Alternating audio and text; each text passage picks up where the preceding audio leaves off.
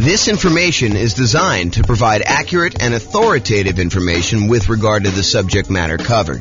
It is offered with the understanding that the presenters are not engaged in rendering legal, accounting, or other professional services. If legal advice or other expert advice is required, the services of a competent professional should be sought. Welcome to the High Point Real Estate Investing and Real Estate Financial Planning Podcast. Learn all about investing in real estate in High Point, North Carolina, with a combination of real estate financial planning and modeling with numbers specific to High Point, plus syndicated, more generalized recordings of live and pre-recorded real estate investing classes, not all of them specific to High Point. Be sure to stay tuned after the podcast for a message from our sponsors. So, creative financing and real estate entrepreneurship. I'm James Orr. So when I started putting together this series of classes, I wanted to cover all of the different real estate investing strategies. I did a single 2-hour class where I went through all the different strategies with like a big picture overview. But then my idea was to go through then and dive deep into each individual strategy, talk about those in detail, and then give you real numbers as to how that strategy might perform for you achieving financial independence with these kind of tools, whatever strategy we're talking about, and then compare those across different strategies. Like how does buy and hold compare to fix and flip or creative financing or house hacking or nomading? And so I wanted to go and do deep dives into each of the classes. But traditionally, I've only usually covered these 3 primary strategies: the buy and hold strategy, including short-term vacation rentals, all the different variations of nomad by proxy, nomad with house hacking, nomad to short-term rental, nomad with lease option exit, and then the ultimate real estate agent retirement plan. So like all the variations of nomad, and then house hacking. So these were the classes. If you've been here for however long, we've been doing classes since 2003. So for most of those time, we've been doing these. It's been really exceptional for us to go do classes on these other strategies. So tonight's a kind of odd class in a lot of ways because I don't typically teach creative financing. I've done a lot of creative financing, not recently, but I've done a lot of creative financing, especially early on in my career. And then like quick turning, flipping properties, BRRRR, wholesaling, options, option auctions, tax liens, and partnerships. So these are sort of like the secondary tier of class topics that I don't frequently teach, although in some cases I've got good experience in those, and especially with the modeling we do, I think you'll learn some stuff that you've never seen before. So these are sort of like the secondary ones, and so you're getting what I would consider like a secondary topic tonight. I think it's super interesting and probably a primary topic for a lot of folks, but not what we typically would cover in the class series. And then there's some stuff that we're just not going to cover, like real estate investment trusts. Go talk to a stockbroker. And then things like probate, short sales, foreclosures, and pre-foreclosures, those are really part of other strategies. They're not their own strategy by themselves. Like, someone who's in pre-foreclosure, they could be a good candidate for you coming in and buying the property creatively, but it's not big enough to be its own like 2-hour class, as an example. So that's sort of like the real estate investing strategies and what we've done. If you've noticed though, we've already covered a 2-hour version of buy and hold. We've covered a 2-hour version of nomad, a 2-hour version of house hacking. We're doing creative financing tonight. We did a 2-hour class on quick turning, flipping properties. We did a 2-hour class on the BRRRR strategy. I'm going to do wholesaling, options and option auction, tax liens, tax deeds, and then partnerships is next week. So you'll see that we're going through the whole kind of like pattern, the whole, whatever you call it. Oh, I don't know, the whole thing, whatever it means there. Any questions on this? All right, cool. All right. So I'm going to take some time to go over all the different types of creative financing and make sure that you got that. Did you guys all get handouts? If you haven't been to one of the like class where we've done these models before, there's some handouts for you. If you've been already and you don't mind, because some of them I don't know if I printed enough, but if you email me afterward, I'll give you a copy.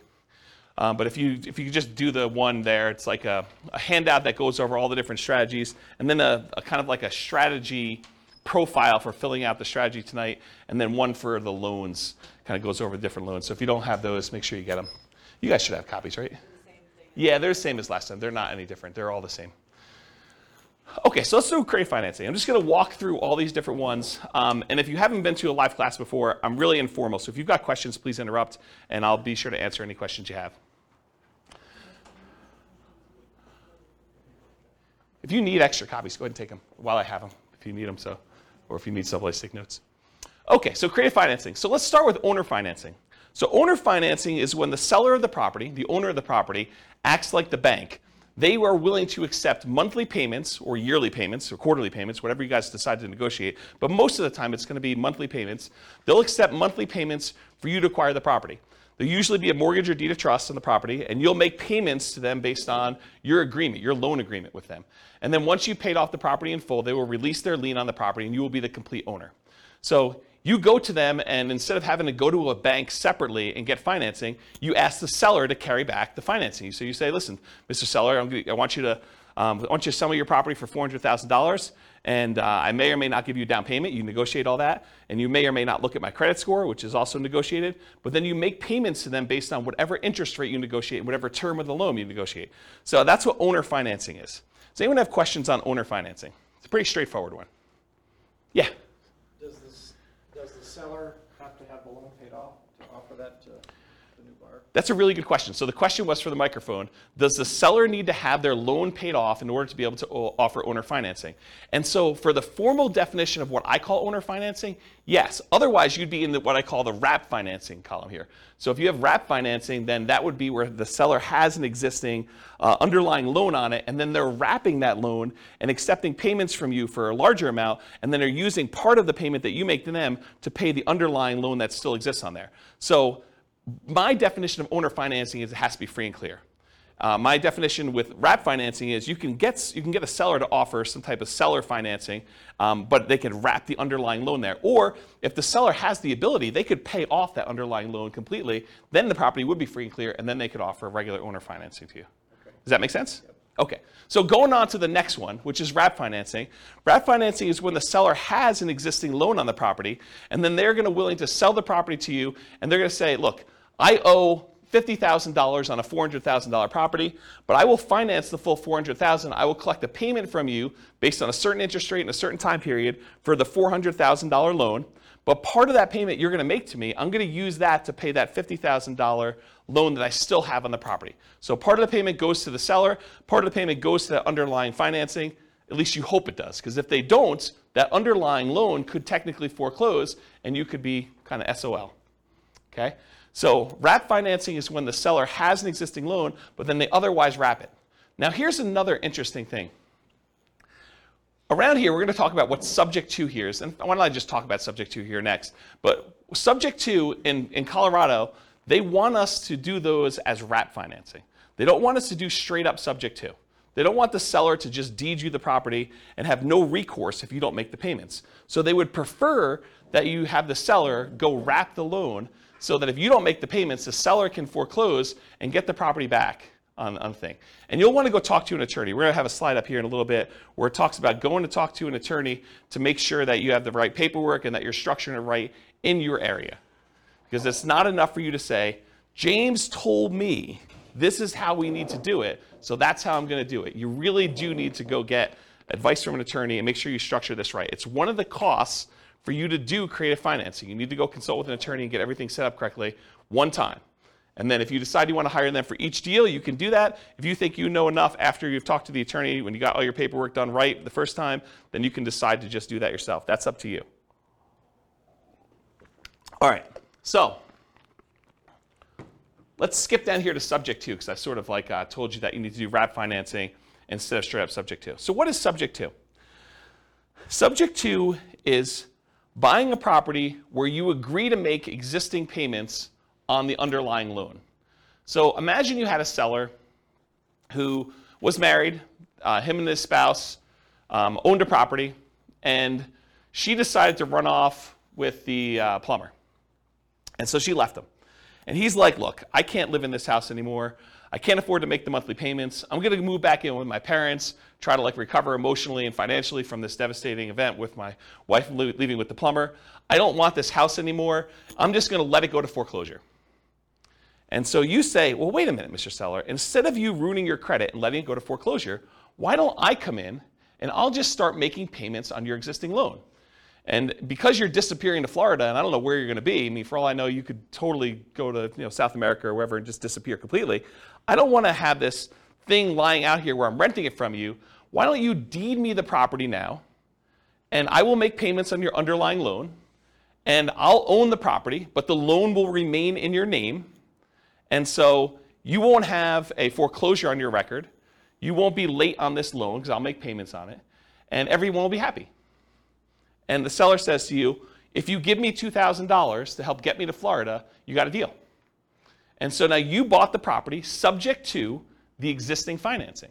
So you bought the property and you start making payments on that underlying loan. Does that make sense? That's what subject to is. It's buying a property and agreeing to make payments on the underlying loan. Did I go, if I'm the buyer here, did I go to the bank and get permission from the bank to make payments on that loan? I did not, okay? And most loans, I would say 99.9% of all the loans being made today have what's called a due on sale or due on transfer clause in them. And what that due on sale or due on transfer clause says is that if the seller transfers ownership of the property, that the lender has the right, does not have the obligation, but they can, at their option, decide to accelerate the loan so that the entire loan is due and payable. And if you're unwilling or unable to pay the entire loan off, then they can foreclose on it and get ownership of the property back if the seller transfers ownership and does not pay off the underlying loan. So there is some risk to buying a property subject to. Now, do all banks, as soon as they find out that the loan is transferred, do they all go and say, we want the full thing paid in full and do that? Nope. They don't. But could they? Yes, they can. And in fact, I usually do this just to make my point, and you guys can't say, James never told me that a lender can call the loan due. So for, I don't know, 15, 20 years now almost, I've been teaching class since 2003, so what is that, almost 20 years? I always stand on a chair and I tell you, the lenders can foreclose on the property. When you transfer title, they can decide to accelerate the loan. That due on sale, due on transfer clause means that they can decide to call the loan due. So you can't say, James, you never told me that, because I'll tell you, I stood on a chair and I told you that the lender can actually do that. Now, will they do that? I don't know. Historically, they haven't. But, if you go and now interest rates for the last couple of years have been in the, 3%, 2% sometimes, 4% range, and now interest rates are 5%, 6%, 7%, and you're going to go, take over a loan subject to, and the interest rate's 3%, and if you had to go refinance, the loan's going to be at 5 or 6%, might a lender be motivated to say, we're going to accelerate the loan? I could see a case where they would. The chance of you going back to that lender and refinancing, they're not going to get the 4, 5, or 6% loan, right? I mean, you're going to go to a different lender. If they're foreclosing on you or they're threatening to kind of accelerate the mortgage, are you going to go to that lender and try to get a loan? Unless they give you some type of incentive to do so, probably not. So they're not really probably going to directly benefit, but what if they had some motivation? What if they, thought for some reason getting this loan off their books was a benefit to them, and they were looking for a reason to get it off the books? Could they go and do that? Absolutely, okay? And so, remember my example where the guy was going to, his wife left him and went off with the plumber, and now he's moving to Florida? Well, what happens if you don't make the payments on his loan? Right? Now it's a problem for him, because now the loan is now, in default, and he could be foreclosed on. He could have a foreclosure on his record. That's not ideal. And so one of the reasons why I told you that, at least in Colorado here, they want you to do wrap financing instead of buying subject to, is because with wrap financing, if you're not making the payment to them, they can then say, wait a minute, okay, now I can foreclose on you because you are not making the payment to me, which means the payment on the underlying loan is not being made, and now I have some recourse against you for doing that. Where before they don't, because they deeded you the property. The deed represents ownership. So if the seller deeds you the property, you now own the property, even though there's a loan in their name still on the property. Okay? So that's why we tend to do wrap financing. But again, you're going to want to talk to an attorney and get specific advice about this. Does anyone have any questions on subject to wrap financing or owner financing at this point? We've covered a lot of them. I heard somewhere that they're offering insurance for that. Have you heard of that? No, insurance in what way? So Bill said, it's Bill, right? The due on sale clause. So if the bank actually goes forward with it, you can buy insurance to protect you from that. I've not heard that. If you do find out where it is, please email me, because I'd be interested to see what that says. Yeah, I've not heard of that. So Bill said that there's a company that's offering you insurance in case a bank decides to accelerate the loan and execute their due on sale clause. I've not heard that. Yeah, that's interesting though. And I will tell you, this is a gray area, a relatively controversial subject. There are some people that will tell you it's not a big deal, go ahead and transfer it. I've never seen one happen. I actually know of one that was accelerated. But like some people say, I've never seen it happen. So you could do this with impunity. It's not a big deal. They'll also tell you, just hide that you've done the transfer. Like, buy the property, put it into a trust. If you put the property, they'll tell you this, it's not true. They'll tell you if you put the property into a trust, if you have the seller put a property into a trust, and then you take over the trust, that actually eliminates the ability for the lender to accelerate the loan and use the due on sale clause, and then start their foreclosure process if they want to. That's not true. The phrase that they're referring to is that a seller can move the property into a trust for their own estate planning purposes. But as soon as you take over ownership of the trust, you have violated due on sale clause. So if they maintain ownership of the trust, if it actually is for their benefit directly, then that doesn't violate the due on sale clause. But if you take actually ownership of the trust, then that happens there. And they'll say, but no one really knows the trust. The trust is a private document. It kind of sits there. Well, maybe, right? I mean, if a seller really wanted to know, and the information technology has become so good these days, that if a seller really wanted to know, they're going to look at stuff like, did the insurance change names? Did the water bill get changed to a different name? Did the electric bill get changed? And you're going to say, but sometimes tenants will do that. Yeah, you have enough of these things happening. I think a motivated lender could go and do that. So just do it with your eyes open. Talk to an attorney and get advice on it. But this is not with zero risk proposition, in my opinion. And there's people that have different opinions, and they'll tell you that you could do this with impunity. It doesn't matter. And you'll see that online all the time.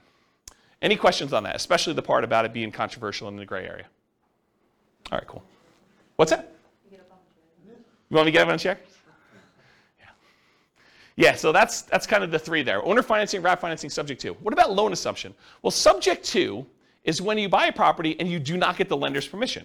But certain loans, you can formally go to the lender and actually assume the loan.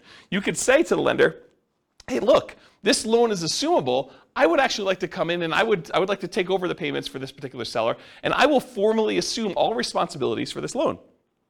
And so you can go to the lender and formally assume a loan. That's different than subject to. You're going there and you're getting the permission of the lender, and with the blessing of the lender, and usually a fee, you're going in there and taking over the loan and doing it that way. Does that make sense? That's the difference between loan assumption and subject to. Okay, so the rent-to-own, lease-to-own, lease option, and lease purchase family, they're all really, really similar in my mind, because you're leasing the property. The seller of the property, the owner of the property, is saying to you, look, I will allow you to have occupancy of the property, and in exchange for that, you're going to pay me a fee, usually monthly. It doesn't have to be, but it usually is monthly. They're going to pay you a monthly. You're going to pay the seller a monthly fee in order to lease the property or rent the property for a period of time. But then, in addition to that, you agree with the seller. Look, Mr. Seller, provided I pay the rent for the next year or two, how about you give me the ability to buy this property from you at some point in the future for some price that you've negotiated, with some terms that you've negotiated, like who pays what and when and how. So that is a lease option or a lease purchase or rent to own or lease to own type of situation. You're leasing the property and you have the right to buy the property at some point in the future. So a lease option is a lease agreement with an option agreement. You have the option to buy the property at some point in the future. You can choose not to exercise your option if you want to. That's what a lease option is. You lease the property, and at some point in the future, if it makes sense to do so, you can go and buy the property. Lease option. A lease purchase is a lease agreement with a purchase contract. And there's usually a little bit of a stronger implication in a purchase contract that says you intend to purchase the property. It doesn't mean that you have to, unless it's specific performance, in which case you could be sued if you don't perform. But in most cases, it's some type of lease purchase, and the purchase is usually based in some type of earnest money, where if you don't exercise the purchase contract, then you lose your earnest money. Although there's some ways you could write it where you don't actually lose your earnest money, but I think most of the time there's some type of loss there. So rent to own, lease option, lease purchase, they're all really in that same family. You're leasing a property for a period of time, and you have either the option to buy it or you have an implication to buy it with a purchase agreement. So those are what those are. Anyone have any questions on those? Okay. Agreement for deed, bond for deed, contract for deed, installment land contract. So when you buy your car, you don't actually own your car until you've made all the payments, right? You get the title at the end. Well, that's sort of what this agreement for deed, bond for deed, contract for deed, installment land contract are. You're making payments on a property over time, and if you fulfill all the payments in the terms of your agreement, then at the end of that, the seller is going to give you the deed to the property. You have an agreement to make payments, and then eventually get the deed. Bless you. Or you have an installment land contract. You have a contract for the deed where you're agreeing to do certain things, and at the end you get the deed for the property. So it's sort of like car payments for houses is the best way I can describe it. Okay? So those really are the 6 types of creative financing. Owner financing, where they don't have a loan, and the seller acts like the bank. Wrap financing, where they have an underlying loan, and the seller acts sort of like the bank, but there's a loan on the property. Loan assumption, where you formally go and assume responsibility from the loan with the lender.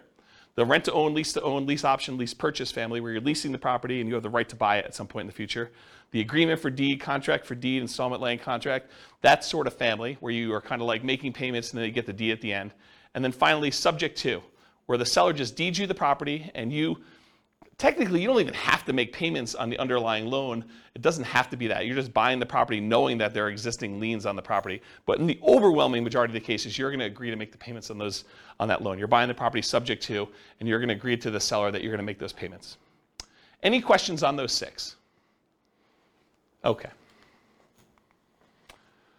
So for tonight, I'm gonna discuss those different strategies, and we're gonna go into like all the different risks and is it scalable and all the kind of different characteristics of doing these strategies. But I'm gonna talk about things, and I have to generalize in order to do it. Are there exceptions to what I'm gonna say tonight? Could you say to me, but James, what about this really weird situation where this happens and this happens and this happens? Isn't that sort of different than what you're saying? Absolutely. I can't cover every possible situation that comes up. So there are exceptions to everything I'm going to say.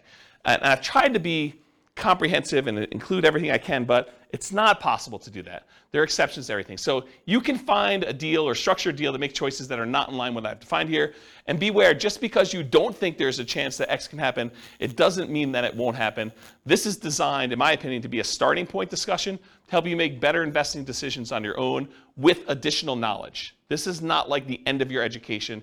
And at a minimum, in my opinion, in order to do any creative financing deals, you should budget talking to an attorney in your marketplace who like specializes in doing creative financing to make sure you're doing it right in your marketplace.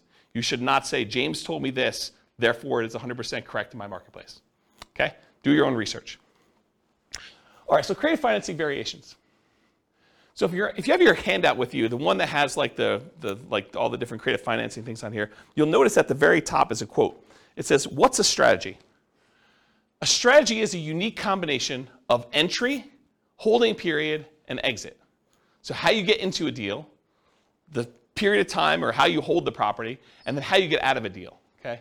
So entries can be any number of the creative financing options. You could buy a property using lease option, you could buy it using subject to, you could buy it using wrap financing, you could buy it with owner financing. Those are all examples. A holding period can be dictated by the type of financing you do.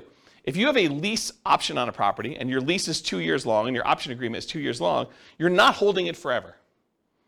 You have a 2-year period. So the type of acquisition financing, the type of entry you use can dictate exactly how long your holding period is.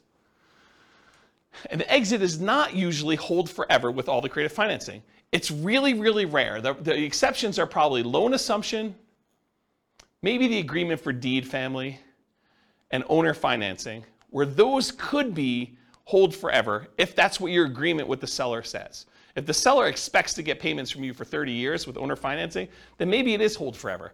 But the majority of these other creative financing strategies, lease option, lease purchase, subject to, wrap financing, in most cases, you're not holding those forever. Those are like short-term holding periods. And by short-term, I mean a few years, 5 years or so is kind of like the limit for those. Can you hold them longer? Sure. But I think the longer you hold them, the more risk exposure you have for these properties. And maybe I'm thinking about this wrong. And some people would probably argue I am thinking about it wrong because they would argue, hey, look, if they haven't done a due on sale or due on transfer clause acceleration for the 5 years, then they're probably not going to do it at all.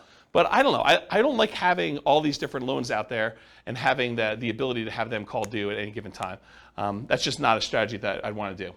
So exit is not usually hold forever. Also, lease option exits for many creative financing is what people will use. So they'll go buy a property using one of the creative strategies, and then they'll immediately turn around and offer it on a lease, excuse me, on a lease with an option to their tenant buyer. So they'll put someone in there who's going to lease the property from them and expects to buy it from in a year or 2 or 3 or whatever it is down the road.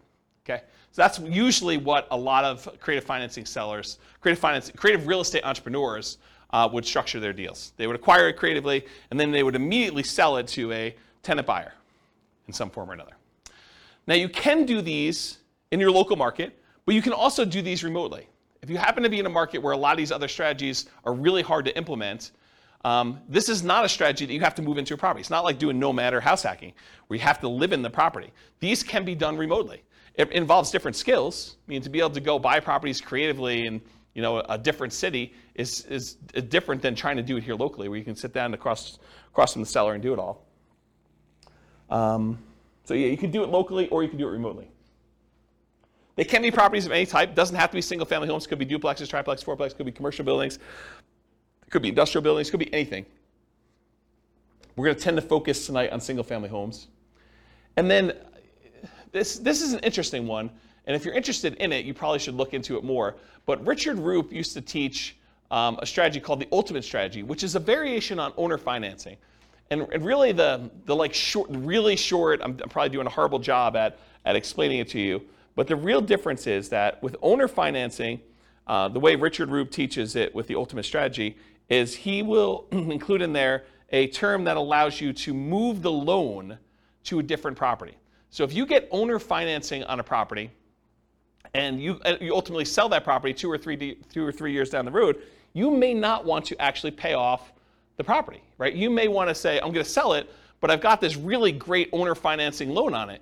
And you want to be able to move that loan to another property so that you can use that financing again repeatedly. And so that's called substitution of collateral. If you're interested in that, go do a search for substitution of collateral, and it will allow you to substitute the collateral. The collateral in this case was the house. So you could sell the house and say, okay, this house was the collateral for this mortgage I had on this property, but owner financing mortgage. But now, since I've sold that property, I'm going to move this to another property that I own or a property that I'm acquiring, and I can substitute the collateral. And you'd want to do that if you were creating really, really good owner financing with the seller. And the seller ideally wants to continue receiving payments from you. Maybe they don't want to receive a $400,000 lump sum of money and kind of screw up their tax planning. Maybe they really do want to keep that. And so they may be motivated to allow you to move this loan from one to another.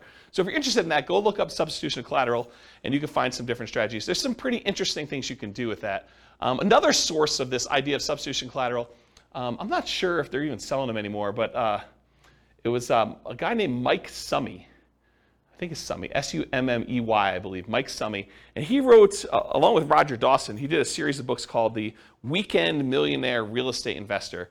And there's a series of them. There's like the Weekend Millionaire Real Estate Investor book. There's like an FAQ book. There's a book on negotiations, which Roger Dawson is sort of known for. And those are actually pretty good books for kind of like doing calculations for owner financing and making sure that you're only buying positive cash flowing properties and things of that nature. And he does talk about substitution collateral in there. So that's another good reference for it if you're kind of looking for a mass market paperback source for this information. So, all right, any questions on creative financing variations?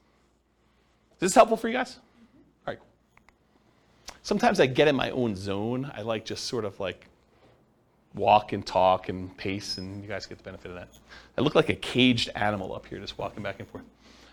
All right, so is real estate, is like all the creative financing stuff, is that like a real estate investor strategy where someone is deploying money and they're expecting to get a return on their money? Or is it more of like an entrepreneurial, like a real estate entrepreneurship sort of thing where they're actively doing work and they're expecting to be earning money for the work and labor that to do it? Maybe there's a little bit of money involved in there, but primarily it's like the effort and the labor doing it. What do you think? For creative financing, is it usually like I'm deploying a large amount of money, or is it usually like I'm out there hustling and doing work and trying to convert that to big chunks of cash in some form or another? What do you think? Yeah, I think this is an entrepreneurship one. I think this is a pretty clear example of it. You're going to do all this effort and work. You're not really taking like big down payments and going buying 20% down or 25% down buying whole type properties. So here's the big slide. And this is a slide I think that it's going to disappoint some folks because they're all coming into this creative financing world thinking, I don't need to do, I didn't want to do all this creative financing because I don't need to have any money in the deal, right? I could do all this stuff without any money. Well, maybe. I mean, you probably could find a deal where you could do it with no money, but I think that's exceptional. I mean, like really, really exceptional. Once you see my list of what the expenses are for doing it, I think you'll agree with me. It would be pretty exceptional to do that. So the first thing for money required, the first thing is you absolutely have to go talk to an attorney. I think anyone who is going to go try to do these deals without having a consultation with a local attorney who specializes in some type of creative real estate financing, I think that's a huge mistake.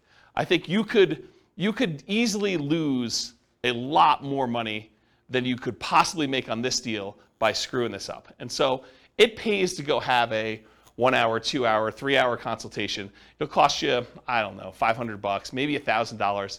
But if you think about it in terms of being able to acquire deals creatively now, I think that's a worthwhile expense to do that. So number one, you need to have a consultation with a local attorney to get the correct paperwork and advice on how to structure these deals. Because if you hadn't come to this class or listened to this episode on the podcast later, you would think to yourself, oh, I'll just buy subject to. I don't know about this whole wrap financing thing. I didn't realize that was going to be a big issue. And it's not an issue until it is, right? It's not an issue until something happens where now the seller feels like you screwed them and they go and they talk to the Division of Securities or what do they call the people that are looking out for the consumer's welfare in like the state? Anyone know what that division is? It's like the Consumer Protection Department or something. I don't know what they call it. But if they go complain that you're doing this kind of weird stuff and a kind of government agency with unlimited resources and trying to make a lesson of you, I don't know. I'm not sure I'd want to be on the other side of that. So I think you want to go talk to an attorney, make sure you structure this correctly, get the right paperwork for your city, make sure you're doing it right. So that's money required. And I think if you're doing your first deal, I think you could structure this in a way where that becomes almost a cost of doing the deal, right? You can come to an agreement in kind of spirit with the seller and say, look, seller, so once we come to an agreement on paper, I'm going to go meet with the attorney and have the attorney draft this up the way it's supposed to be with legal paperwork. And that sort of becomes part of your acquisition for the property on that first one. You don't have to do it ahead of time, although I probably would. I'd rather spend the money up front and know exactly what I'm doing rather than wait till the last minute and try to structure it that way. Okay, so money required, consultation with local attorney to get correct paperwork and advice. The next thing is, how do you find these deals? We're going to talk tonight, I have a few slides on marketing. We're going to talk tonight about lazy marketing versus poor marketing. Lazy marketing is where you're willing to spend money in order to get deals flowing to you. That's lazy marketing. Poor marketing is where you're willing to put in effort, time, in order to have deals that you go out there and find. Okay, and I have a couple slides with examples and I'll go into that. But if you're not going to do all poor marketing, which you're going to get tired of doing this if you've never done this before to go try to find deals using the poor strategies, it's very, very labor intensive and I don't think it's very much fun personally. But I think eventually you want to get to the point where you're doing lazy marketing, you're putting out marketing, spending money to do things and having deals flow to you. So I think you're going to need to have money, bless you, I think you're going to need to have money set aside, marketing, in order to find or acquire the deal. So you're going to spend money in order to acquire the deal. And I'll tell you my assumptions for what we do when we get to the numbers later tonight. Okay, so that's marketing to find or acquire the deal. In addition to that, you're going to need some type of money to capture the deal. You're going to need earnest money or an option fee. If you're doing a lease option with the seller, you need to pay the seller an option fee in most cases. Some people will teach you online, you could do this really cheap. Give the seller $20, you're good. Still $20. And I think most sellers are probably going to want a little bit more than that. You'll open yourself up to more deal flow if you're willing to do the deals that require more money. If a seller says, look, I can't do this deal unless you give me $2,000. If you don't have $2,000 to do the deal, you can't do that deal, right? You can try to wholesale it or something like that, but you can't do the deal if you don't have money. And so what happens to the sellers that are like, look, I've got a ton of equity in my property. I just need $20,000. Otherwise, I'll let you buy my property subject to, or wrap financing. Well, you have to have the $20,000 to do that. Otherwise, that deal was dead to you. It wasn't a good enough deal. Does that make sense? So by having some money, you open yourself up to an additional number of deals or additional percentage of deals. So you need earnest money or an option fee or something like that. I think that's part of the money required to do that. Sometimes you'll need a down payment.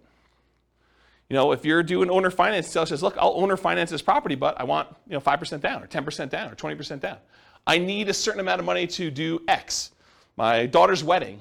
I need to pay for school for my kid in college. And so I need $25,000. Otherwise, I'll accept payments over time, but I need a certain chunk up front. And so this is all negotiated, but you might need money for down payment. And if you're taking over debt, if you're agreeing to make payments on a seller's loan, a lot of times you'll say, look, I'm going to buy the property on the first. Well, technically, for the seller, the payment on the first really pays their mortgage for the previous 30 days because mortgages are paid in arrears. When you get a brand new mortgage, you don't make a payment on day one. You make a payment 30 days after, right? You live in the property for a month, and then you make the payment for the period of time that you lived in before.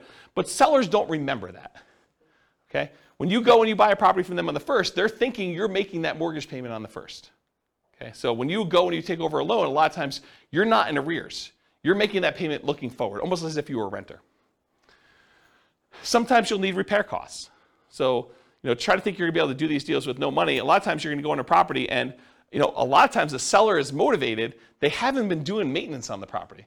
They haven't been taking care of the carpet. They haven't been taking care of the kitchen. They have a whole bunch of little like fixer-upper sort of things, $500, $1,000, $2,000, paints, things like that need to be done in the property. So sometimes you'll need massive repairs if something needs really serious fix-up. But in most cases, even relatively pretty houses, if a seller is motivated, a lot of times they're motivated. They've been motivated for a little while. They haven't been doing things. Or sometimes you have to make up back payments on a loan. They're 2 months behind on their mortgage. They're willing to come in and let you take over payments on their existing loan, but the reason they're able to do that is because they're going to be foreclosed on otherwise, and so you need to make up 2 months worth of payments. Does that make sense to everybody? Okay. You'll need some closing costs.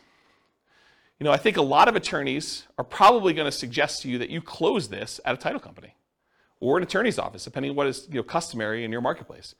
They don't want you to do something at the kitchen table and bring in a mobile notary and have them doing something, because a lot of sellers don't realize that they're transferring ownership of their property if you do it at the kitchen table. They want you to go down to a title company and have it done legitimately. And you probably should buy title insurance in a lot of cases.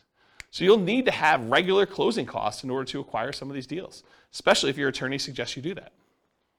And then finally, once you acquire the property, there's some expense to holding the property while you're marketing it to find a tenant, or the marketing itself in order to find your tenant, or your tenant buyer. If you're going to put a tenant in there who's going to buy it from you, you need to spend a little bit of money in order to find those people. We've kind of gotten spoiled in some ways with a market that's ridiculously hot, that we forget that it's not usual to kind of put a property up and have it occupied in like a week. Sometimes you're holding a property for 60 days trying to find a tenant or tenant buyer. Sometimes it's longer than that if you're not really doing what you're supposed to do, or it's priced too much or whatever. Okay? So realize you probably need to have some holding costs or marketing costs in order to acquire your tenant or tenant buyer, and be prepared for that. So can you do this with no money? Maybe, but I listed out all these reasonable expenses for you. I don't think there's any on here that you're like, well, you just made that one up, James. These are like legit costs you have, right? So, and I'm not even putting in here reserves, right? So I don't know. I think a lot of people are attracted to creative financing because they're like, I could do this with no money, but I don't know if that's true. Can you do it with less than 20% down if you're kind of comparing it to putting 20% down to buy a property, a traditional buy and hold property? Sure. Is it going to be 5% of the purchase price? I think you could start pushing toward 5%, with some of these costs. We can get there. I'll show you some assumptions I have a little bit later, but maybe it is still cheaper than doing like a nomad strategy, or is it going to be 3.5%? I don't know. Maybe it's better to do a 3.5% FHA loan to do that. Okay. Anyone have questions on the financing stuff? Is that helpful? Is that like a surprise to folks? Not what you're expecting when you came in? Everyone knew this? You've heard me talk about it before already? Okay. It's this fine line between, I don't want to discourage anybody, right? Like I want to be encouraging and tell you, you could do this. You go get advice from an attorney, and you can go out there and you could do these deals. And I'm going to show you some numbers that you're going to be motivated to do it, right? Because you're going to see the numbers, you're like, holy crap, this is awesome. But to go think that it's awesome and that you're going to be able to do it with no money, I'm not so sure that those are compatible thoughts. And so I'd rather be realistic and have you go into it knowing that you're going to need to put some money into this and get it working than to think that you're going to be able to do it with no money down and be really frustrated when you find deals that all require some money and you're spinning your wheels and not able to get any traction. Yeah, question? Like maybe naive, but so yeah. Some of this creative financing methods, let's say you were combining this with nomading, yep. You can only get 10 like conventional loans. Would these be considered against those loans, or would this be kind of depending on how you write it up? How does it count? Yeah.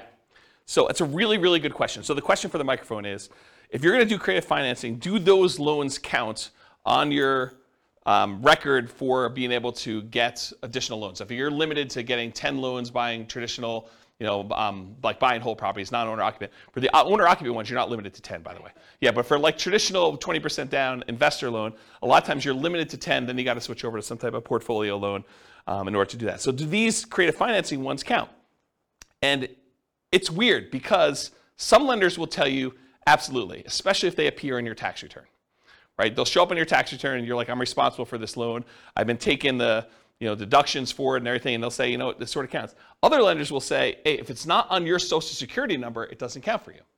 And so some investors will actually buy these in the names of LLCs or something like that, and they'll have the LLC be the owner of it. It's not on their social security number. It's not a loan on their name, and it'll be on the LLC's tax return and stuff like that. But you're going to want to check with the lender to find out. But it's this weird gray area as far as that goes. Now, if it's owner financing, I think that's pretty clear, right? If it's owner financing and it's in your name, I think that's pretty clear. If you're buying something like subject to, that starts getting a little bit weirder to do it. But one of the great things about structuring these is it doesn't have to be you individually that's buying the properties. It could be an LLC or your IRA or your 401k or something like that in order to be able to acquire these properties. And then you're sort of in this area where do those count or not for stuff, yeah. So I wish I could answer you directly and tell you definitively, yes, it's like this, but I think it's going to be how a lender looks at it. And I've seen lenders do weird things with commercial loans too, where they will not count commercial loans against you, and then other ones will want to. So it may be just that particular underwriter, and yeah. If there's a lender listening to this, please reach out and let me know what the thoughts are, because I don't know the answer to that, and I'm not a lender. Does that not answer your question appropriately? Yeah. Okay. Okay, good. Any other questions about the money? All right, cool. All right, so these are the 3 slides on marketing. I'm going to do an entire separate 2-hour class on motivated seller marketing, how to find off-market deals. But this is what you get tonight. So motivated sellers for lazy and poor folks. So lazy methods: more money than time. It's easier to scale up in size. You can decide to spend 3 times as much marketing. You've scaled it 3 times. It's hard to work 3 times as much when you're already working full time. You sift and sort for great deals. So you have all this marketing out there. It's bringing deals in using some type of paid marketing methodology where you have deals coming in, and then you sift and sort based on the deals coming in. There have been times when I probably stupidly overspent on marketing and had more deals coming in than I could possibly handle. And there were more people I could even call back. I was like so busy that people were calling in, I wasn't calling people back. And I told my assistant at the time, I'm like, look, I'm only going to call back people that call twice. So my sifting criteria was if they didn't call twice, I'm not calling them back. That was like my criteria for calling people back. And then I for a very brief period of time, because this all went out at the same time and I was just really swamped and overwhelmed, I would start just doing like lowball offers on the phone as a pre-screening call, which is not what you want to do. But I basically say, look, if you want to sell me your property, these are the metrics I'm using to analyze your deal. Are you interested in that? And if they said yes, great, going out and buying that house, right? But I don't recommend doing that. I don't think it's a good idea. But you can if you decide to put out enough marketing where you're coming in, you're sifting and sorting for great deals by doing it that way. Poor methods, so that was lazy methods. Poor methods: more time than money and willing to invest the time to find motivated sellers. They tend to be time-intensive type activities, therefore harder to scale. And you tend to want to work or overwork every lead, which leads you to try to make non-deals or bad deals into deals. So the tendency when you're doing the poor marketing is you're putting out so much effort, so much manual labor, that a seller who is motivated calls you and you do everything you can to try to make this deal work, even though it's just not a deal.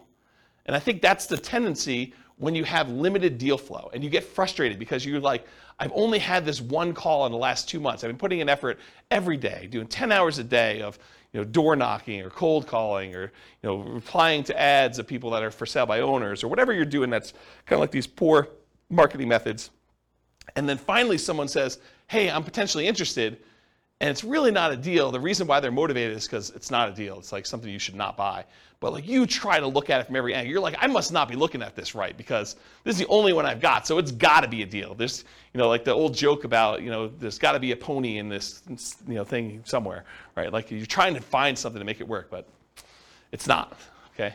Now there can be some overlap between the two. For example, some people might consider bandit signs, the little signs you stick out in the medians of the roads, or the neutral grounds for people that live in areas where they call them neutral grounds. But you kind of put them there and they say, we buy ugly houses or something like that. So some people would consider those more of like a lazy method. Some people will consider them more of a poor method because they're out there like manually putting them in the ground. And I don't know, it's sort of like in the gray area for that.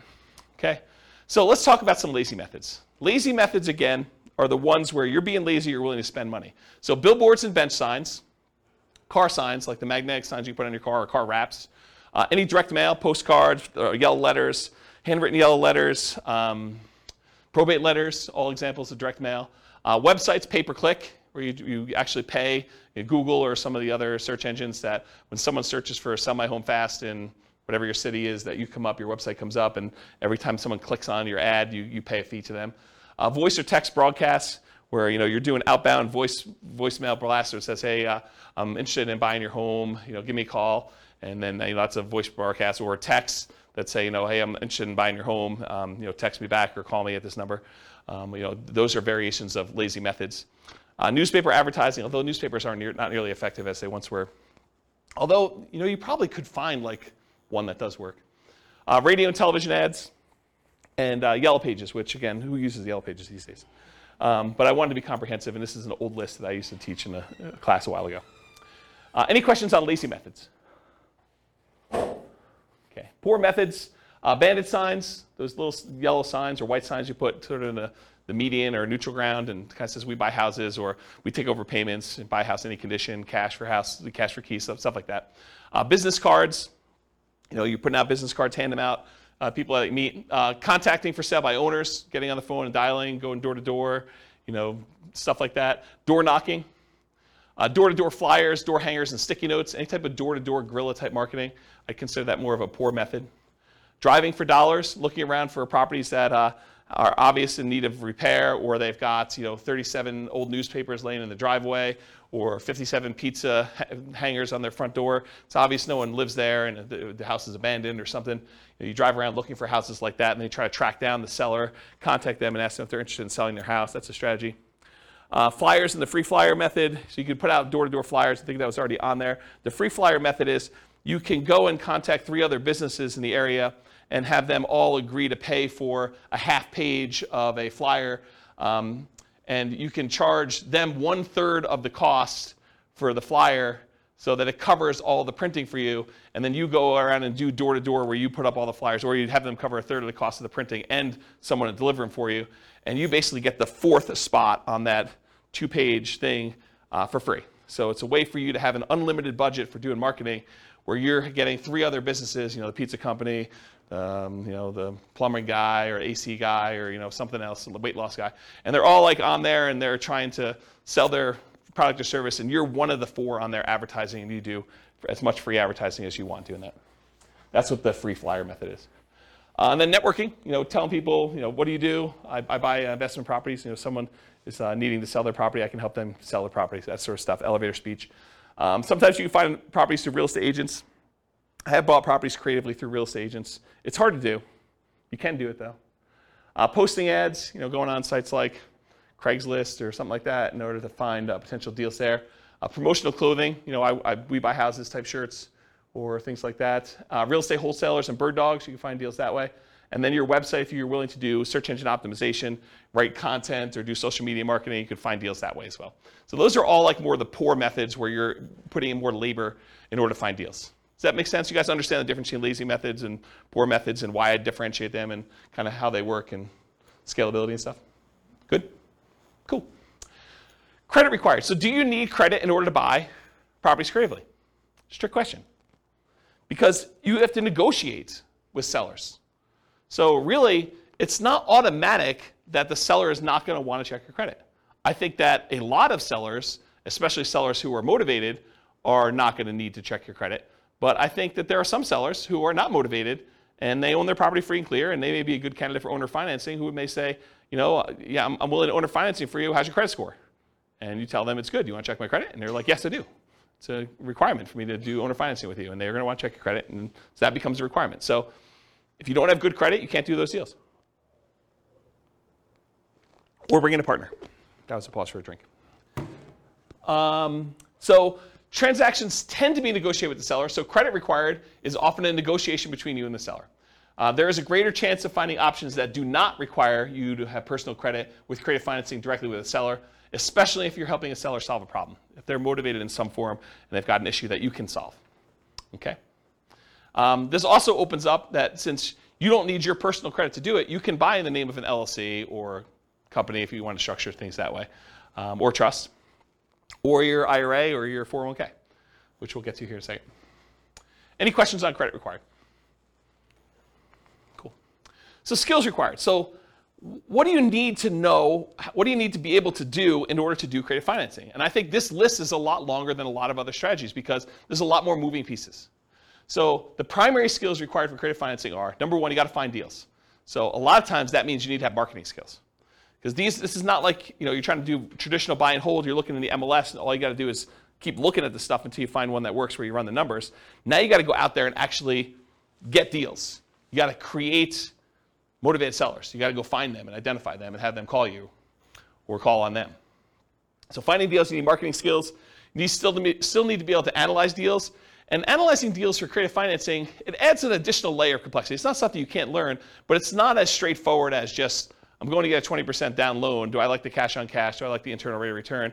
Am I looking at those numbers? It's a little bit more nuanced than that of how you structure it, how you run the numbers. Once you've done it a few times, it's pretty easy. So you need to be able to do a deal analysis.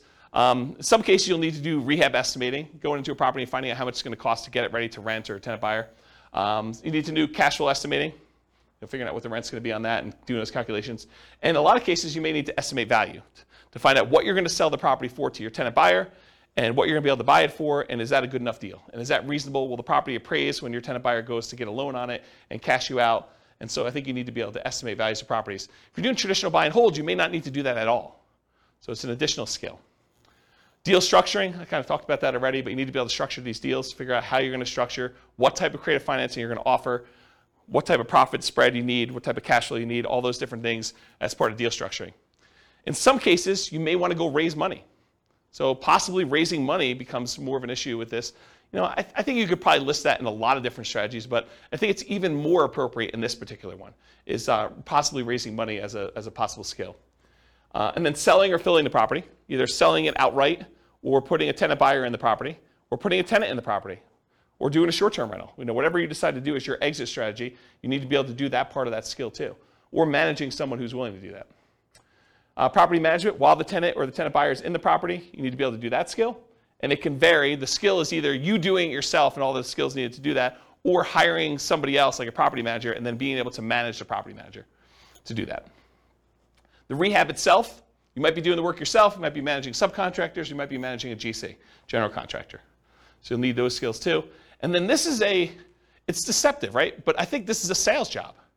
Being able to go out and, quote, sell the seller on why your solution is a good solution for them and talk to them about the pros and cons and the benefits of doing that and how it's structured. And that's sales skills. So you need to be able to go sell the seller. So it's a sales job to do this. And then, of course, once you get the property, selling it to the tenant or the tenant buyer, I think that's a sales job as well. So despite what a lot of folks think, this is a sales job. And then you need to do all these other skills on top of that. Okay. Any questions on skills required for doing creative financing? Nothing? I got no questions. I would just recommend, if you're marketing, you're reaching out to sellers to have a good CRM. That's a big thing about managing your contacts, when you contact them, how often you contact them. You can also figure out your KPIs. Basically, you figure out how much it costs to get a deal in the contract. So those are some pretty important things. It's Taylor? Yeah. So Taylor just said, for the microphone, because it's hard to pick up on the mic, Taylor just said if you're going to be contacting sellers, it's important to have a CRM, customer relationship management software, that keeps track of who you called, what you said, information about them, the situation, last time you called them, things of that nature. And then you could go and start looking at key performance indicators, what he called KPIs, in order to determine what your cost is to generate a lead, what your cost is to close on a deal, what your cost is to put a tenant buyer in the property, and all those things of those nature.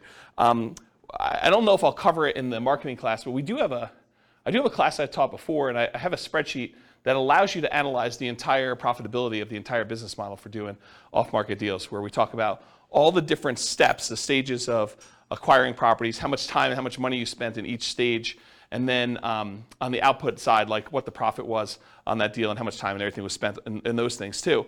And you can go ahead and change the inputs of all the different marketing you have, and it will trickle out and do it'll do calculations to show if you go and spend $2,000 on postcards instead of $1,000, how that kind of impacts the number of calls you make and the number of credibility packs you send out and the number of motivated seller presentations you've made and follow-up calls and closings and then all that, how many deals you end up with. And so it does all those calculations for you and it shows you your overall profitability. And if you haven't done that before and you're really going to do this business model, I would strongly recommend it because it kind of gives you some insight into how to do it.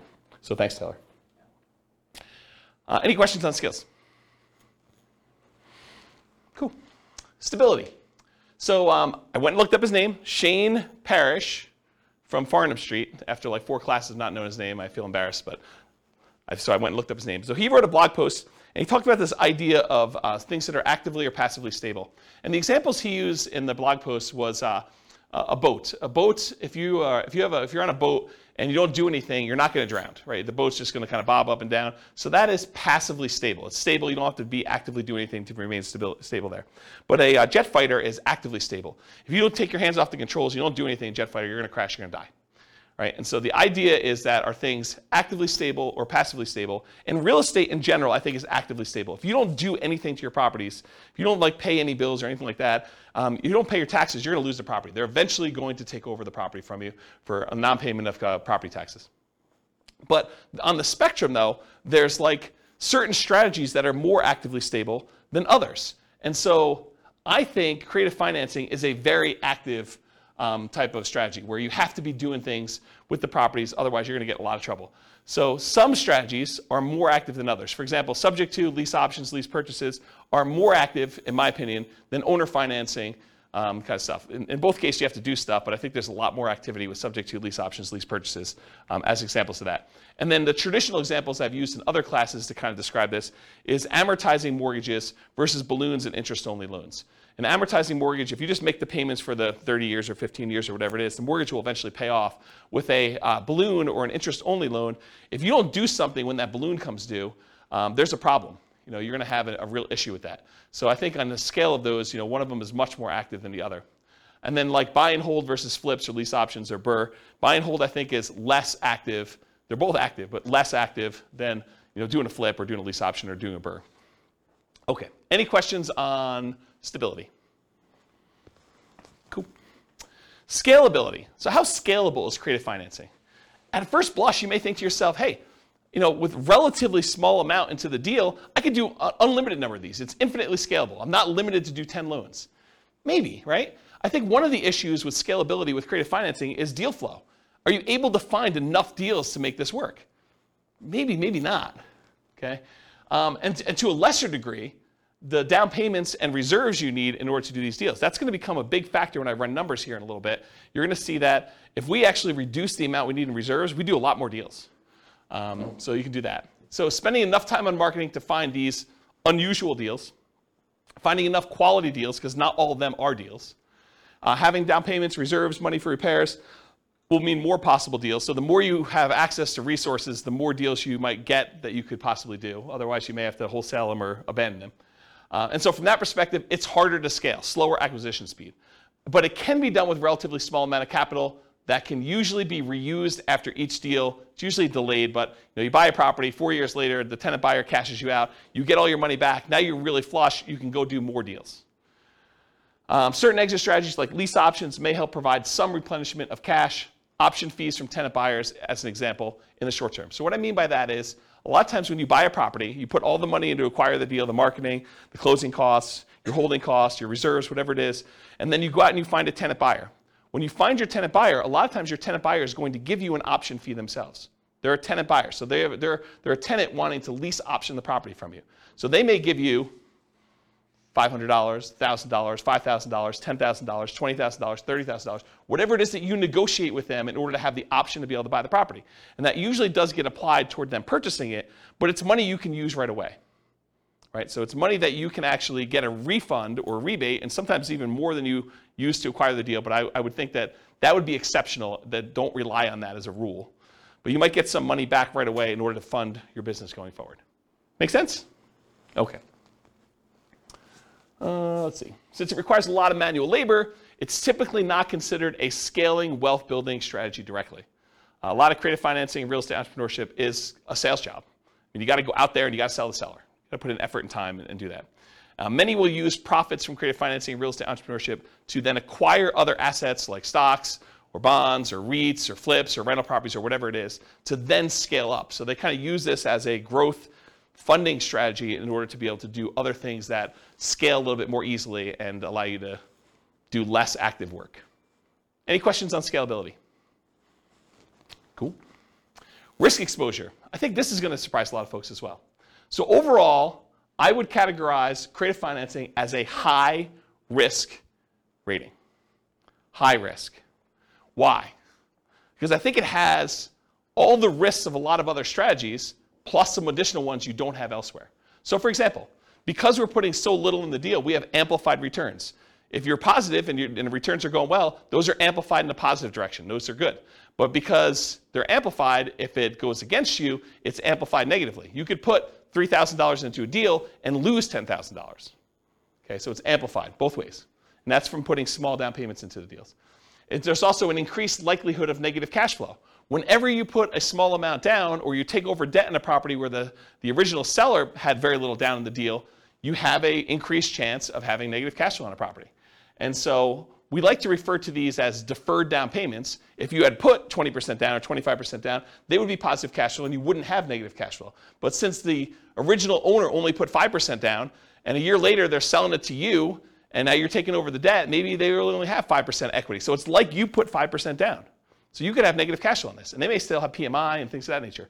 So whenever you have small or no down payments, a lot of times you're going to have negative cash flow. There's also a limited selection of the deals that come across your desk. It's not like you're going out and you're picking the most primo, the best possible property you can buy that has the most amazing cash flow. No, you're putting out marketing and like one person comes forward who's motivated, and that may not be the property that you would have otherwise picked as a positive cash flowing deal. It may not have really good like price to rent economics. It may not be the best rental property, but they're willing to sell it to you creatively. So it may not be a deal that you would otherwise have picked if you had a choice of everything in the MLS. And so for that reason, it may be more negative cash flow. Okay? It can be slightly worse financing or interest rates than what you could get today, depending on where the market is. I mean, imagine for a minute, we were at reverse market where we didn't have all these really low interest rates. We had really high interest rates and all this stuff from 2 or 3 or 4 or 5 years ago. And those are where most of your motivated sellers are coming from. And now interest rates are at 2 or 3 or 4%. But those other ones were at 5 or 6 or 7. Well, they could be worse deals than what you could get today if you went out there. We don't happen to be in that situation. And right now, I think we're in sort of like a golden period, or the very beginning of a golden period where interest rates are much, much higher. And all the rates from the last few years are all amazing. They're all great loans to take over, right? But it could be the other way around, depending on when you're listening to this or kind of when you're doing the market. Marketing money. So the marketing to buy and the marketing to sell, I mean, that's a risk. You're putting that money out there. Sometimes it's not effective. Sometimes your marketing message is not resonating with the marketplace, and you might put out money and not get responses. You may put out labor and not get responses. Often less money risk compared to traditional buy and hold, so less risky in that regard. So you may go out there and spend 1% of the purchase price, just as an example. Let's say you put out $4,000 in marketing in order to try to acquire a deal. You're like, $4,000 in marketing, that seems really, really high. Well, you might pay a point in order to originate a loan, which would be like 1% of the loan amount. So that may be $4,000 by itself. And that's just one of the expenses. So to think you're going to spend $4,000 on marketing and not have to pay some of the costs in order to acquire this property, like acquire property another way, like traditional buy and hold, where you have to do a loan origination fee and some points and some closing costs, but you have some closing costs as well, but maybe closing costs for the loan. All these other expenses, $4,000 might be a little bit cheaper is what I'm trying to point out to you. Okay? You might have possible rehab risk. You didn't know that there was mold or that they were smoking meth. It could be a surprise. So you have some of the rehab risks possibly in there too. You have interest rate risk while you're creatively financing. So before you can sell the property to your tenant buyer and get out, or before you can go refinance yourself because you want to keep the property, you don't want to sell it anymore, interest rates may rise during that time. So you have some interest rate risk while you're doing that. Prices can decline during ownership. You bought a property at a 5% discount and property values went down, since you acquired it. That's a risk you have. And rents could go down. You have a potential for rents going down as well while you own the property. So I think you have those risks. I mean, these are not unique risks to this strategy, but they are risks of this strategy. And I think you have some that are unique to this, which I'll get to here, but they're like not all unique to this particular one, right? Some of these price decline during ownership or rent decline, and I think that's any type of buy and hold. In some cases, you might have your credit at risk. If you're going to get owner financing and they want you to personally sign and personally guarantee the loan, now you have your credit at risk for doing that. If you're doing loan assumption, that's credit at risk, right? You went and you got the formal assumption of the loan from the lender. I mean, now your credit's at risk. Let's see. Your reputation at risk. If you tell the seller, look, I'll make payments on your underlying loan subject to, and you don't do that, that's a problem. That's your reputation. And then you have all the typical tenant and property management risks. So all the ones you would normally have buying a property and renting it out. And then you have the risk of loans being called due, which I think is relatively unique to this. If you're buying a property subject to, they could call the loan due. And you got to figure out what you're going to do if that happens. Any questions on risk exposure? I have a question. Yeah. It may not be exactly related to this, but would be kind of, so are assumable loans a thing anymore still? My parents did this in the 80s. So like, I just feel like now there's an opportunity of people who had 2% or 3% loans coming in and being able to assume that loan. So the question is, are there assumable loans right now? Yeah. FHA loans are assumable. FHA, but only certain types of loans? Is that basically what it is? Yeah. Okay. Yeah. I mean, and they're qualifying assumable, so you need to qualify. Right. Okay. And so you'll take over. What's gone is non-qualifying assumable loans, where anyone can come in and just sign something. Like when in the 80s when interest rates were so crazy, I asked my parents how they ever bought a house. It was because they assumed most of the loan and only, but they said that $16,000 was taxed. The interest was like 23% when they bought that house. Yeah. Yeah. Actually, I had a buddy, he got one of his buyers to assume a VA loan with like a 2.3% interest rate. Yep. This was just a couple weeks ago. So, Did he have VA benefits?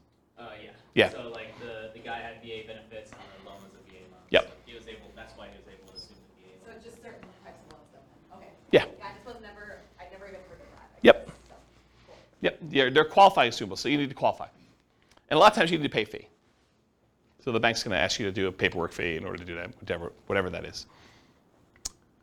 Any other questions? I have a question. Yeah.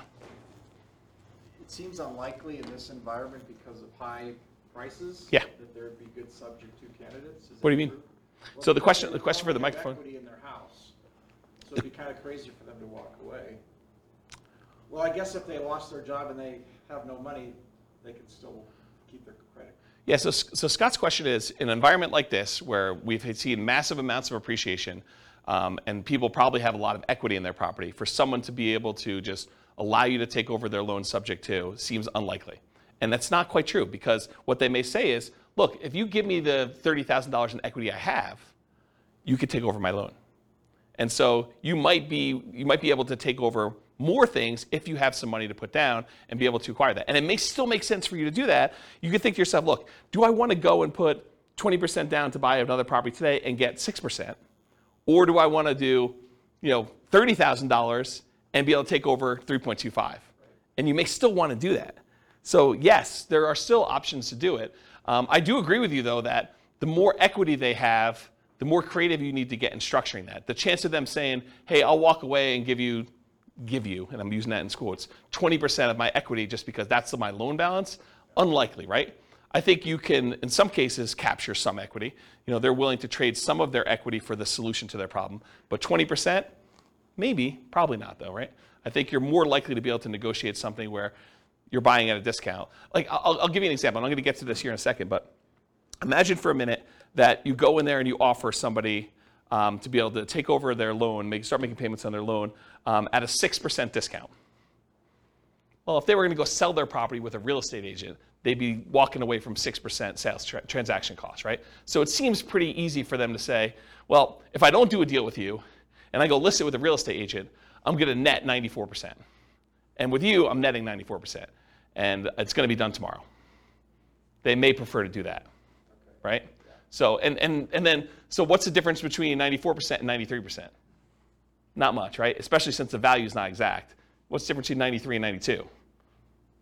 Yeah, and especially if they need work on the property. And or maybe they don't know the value of what it is right now. Maybe they think it's a little bit lower, a little bit higher. I mean, it's hard to say. And you have unrealistic sellers who think that their property is worth, $50,000 more than the one that's sold across the street, who has, backs to a park and has all sorts of crazy stuff, and theirs doesn't. and they think that theirs is worth that. But then there's sellers that are like, I don't think my house is worth quite that much. And the inefficient real estate market is part of what allows us to do some of this stuff. Okay. Yeah. So now, I know I'm not at all well versed in legal things. Yeah. And Neither am I. I'm not an attorney. I know you would talk to an attorney and you try to have this written up really well, but one of the things that I feel like keeps running in my mind is like, what if the seller dies and you're the person buying the creative financing? It should be written in some way, but I just feel like sometimes things get weird. Yeah. When people die. This seems like an additional risk of like, you're not going through an institution, your loan isn't held by some bank where it doesn't really matter who the person is. You now have this like individual entity that Rachel, their family comes involved, and then there's probate. Yeah, Rachel, I'm pretty paranoid too, and I come up with all sorts of like weird situations that happen. But honestly, that is one I don't actually have a problem with, because my understanding, and I had a client of mine die while they were selling a house with me, and what happens is the paperwork is written such that the obligations they had get passed on to their heirs. So it's already pre-existing in the paperwork that I was using to do that, and I would assume yours would too if your attorney did it. So the obligation for the owner financier, whatever you had agreed to them, is now an obligation of their heirs. And it's not like they could say, we've changed our mind, we're not doing that. They may be motivated to get out of the deal, and you may be able to negotiate paying it off at a discount or some other benefit to you, but it's not like, I don't personally have that one worry. I have a lot of other worries, and you and I could probably get together and talk about all the crazy crap that could go on in the world and how bad things go, but that's not one you and I share. Yeah. Okay. That's great. I will Okay. let that know that I could legally have Yeah. people, like, Yeah. sure that's not a problem. Yeah, I wouldn't worry about that one. Well, you hear like in probate, it's like this person has a car, you inherit a car and you can't sell it for 6 months because they didn't have a will, and it gets confusing. Yeah, Rachel's talking about some weird probate situation with selling car stuff. I don't know anything about that one, but I don't have that worry. But this is like the list you make for your attorney, right? The questions you come up with, you like list all the ones you have, and then when he gives you an answer, you're like, oh, well, that opens up like 94 other questions I got for you, Mr. Attorney, Mrs. Attorney. Let me go down that list, and you just have that list, right? And I think you go down there and you feel comfortable. And I don't think there are many things in this world that are like risk-free. Right? You decide like where you want to live on the risk continuum. Do you want to be in a spot where you're okay with being loosey-goosey with your paperwork and not consulting an attorney with every question? Or are you like, hey, look, I got a lot to lose. I'm going to go talk to an attorney, and I'm not going to do anything that I don't actually really, really know the answer to without talking with my attorney before I make a decision. So I think there's kind of a spectrum of things in that nature. And honestly, attorneys have different opinions on stuff. Right? If you experience this, where you go talk to one attorney and they tell you black and white, it's this. And then you go talk to another attorney, they're like, well, not really. It's that most of the time, but it can be this or this or this. And so I think that happens too. All right, any other questions? Just a comment on the marketing money. Yeah. The risk is higher in different markets too. Like here in Colorado, I've spent a lot of money just to get a seller on the phone that said, like, you're the 30th person that said they want to buy my house. Yeah, so what Taylor just said is that the amount of money you need to spend on marketing can vary market to market. I also think it varies like market conditions to market conditions. Like in the last 3 years where a seller could list their property in the MLS and get 30 offers on it, 20 of them above list price, that's a very different expense to getting a seller to call you than a market where properties are sitting on the market for 6 months and they're not selling. And so I think market conditions come into play, and I think partly the market you're in has an impact on that too. If you're trying to buy, like for the recording, we live in a market where there's this really nice part of Fort Collins called Old Town Fort Collins, and there's like a really nice row of houses where they're all really expensive and no one really wants to move from there, and it's all really in high demand. If you're doing marketing to try to find a deal there, I mean, that's kind of hard, right? Kind of tricky. Can you find them there? Sure, but I mean, you're stacking the deck against you trying to find properties in that thing. Okay, any questions on risk exposure? I actually might get close on time. This is really weird. All right, so profit speed. So how quickly, what's the size of the profit, and how quickly do you see profit on these? So if you guys haven't seen this before, I'll do the short version of this. It's in a lot of the other classes, but these are the 5 areas of return for rental properties. There are really 4 areas of return for the rental, and then the return you get from the reserves you have sitting on the sideline. So appreciation, the tendency for property values to go up over a period of time. Cash flow, that's all the income you have coming in from the property, including rents and stuff like that, minus all the expenses, property taxes, insurance, maintenance, vacancy, property management, if I didn't mention that again, capital expenses, like all those things. So you subtract all the expenses out, whatever's left over is your cash flow. Tax benefits is usually the cash flow from depreciation. So when you rent the property out, you get this depreciation benefit. It's a phantom expense given to you by the government on your tax return. That means you pay less in income tax. And so whatever the amount you have to pay less in income tax is what we consider cash flow from depreciation for owning this property. And then how much you pay down on the loan. That's debt pay down. So those 4 areas of return, plus the area you get for the return you're getting on your reserves, gives you a total amount that you're earning. So what's the typical size you might see on this? Well, when you buy a property creatively, a lot of times you're buying it at a small discount or a big discount, depending on what you can negotiate. And so sometimes you'll get this forced depreciation. The amount you bought in year 1 that you got as a discount, plus in addition to that, whatever the appreciation is while you own the property. So if property values are going up, whatever it is, 3% a year, and you own it for 4 years, that's 3% the first year, 3% compounded the second year, 3% compounded the third year, 3% compounded the fourth year.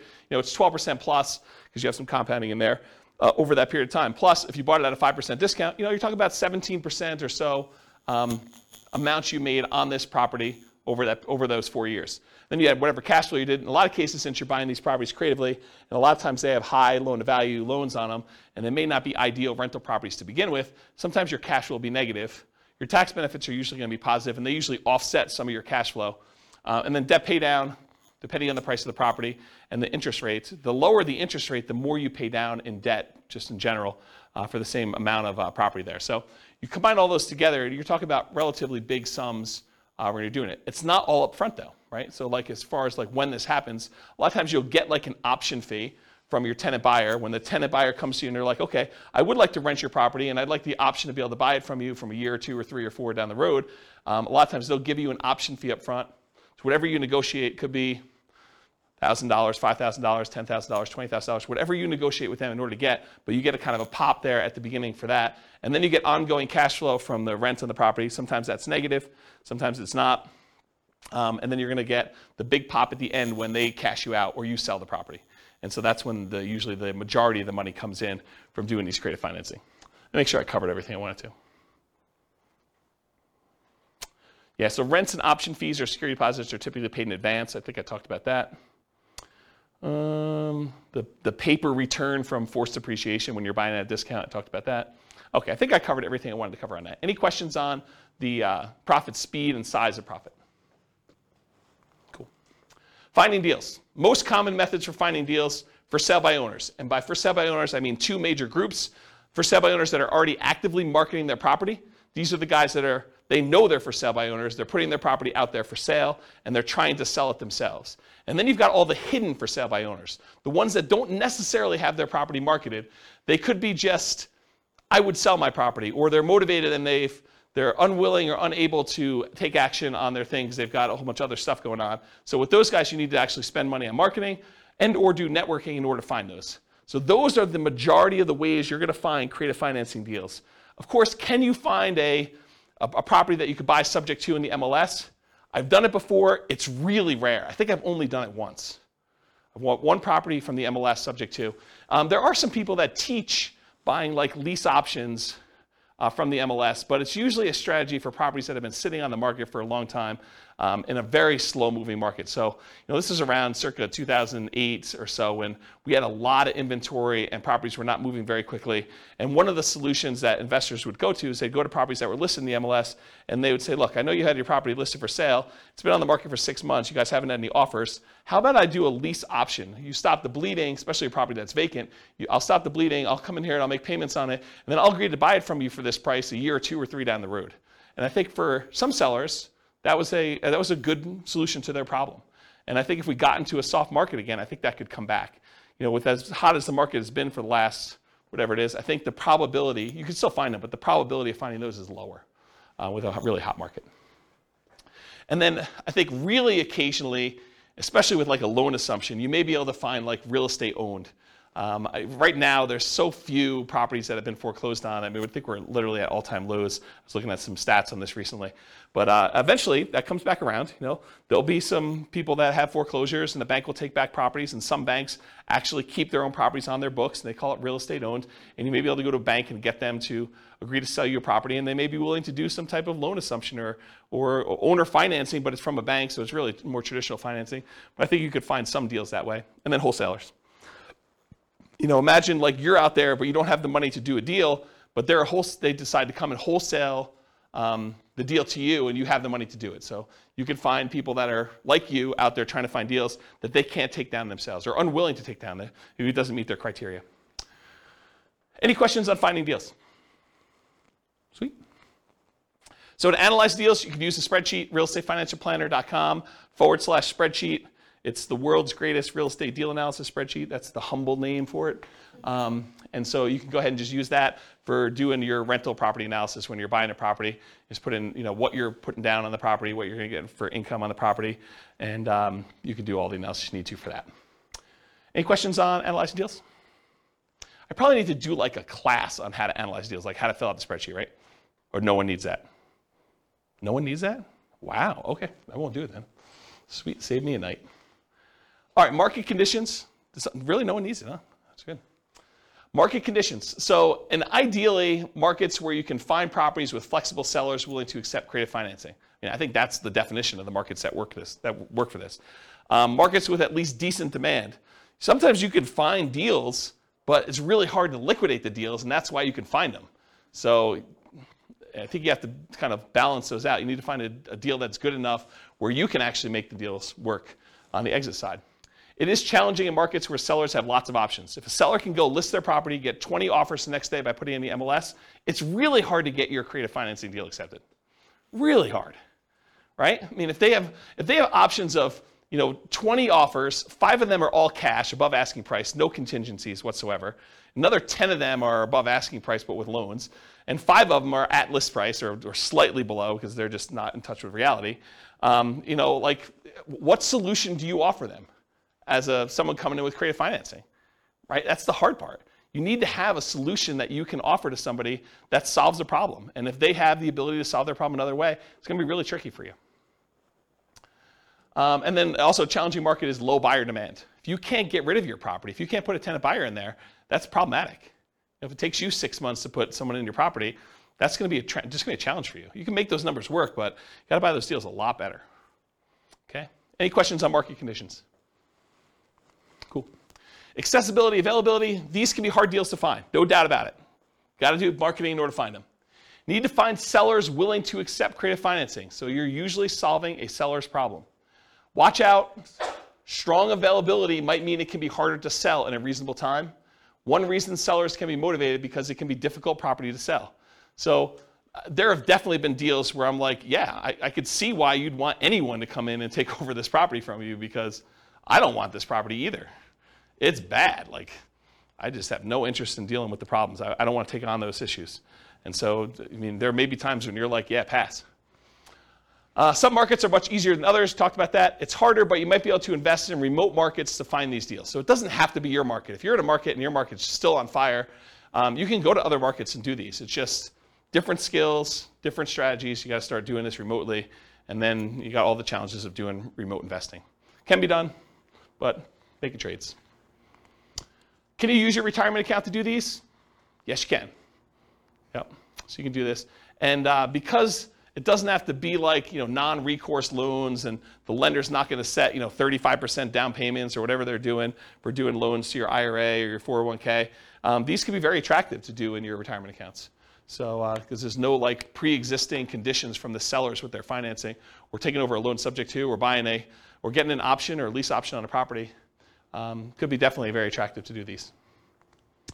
All right, so let's do some quantitative analysis.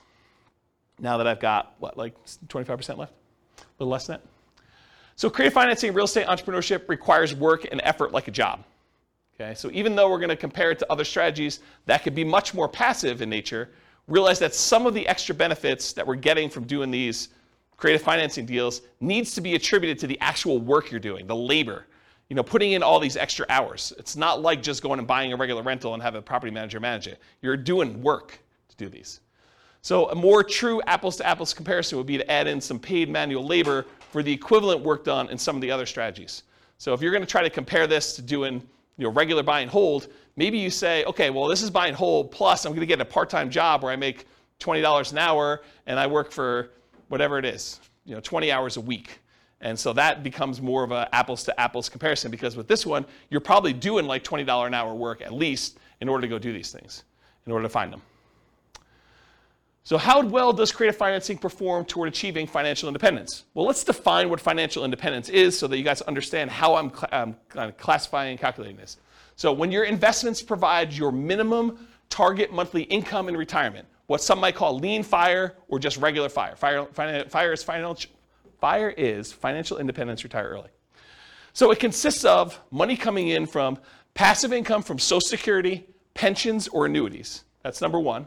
So any money you have coming in from Social Security, any pensions you have, or any annuities that you bought that are bringing money in, that's passive income.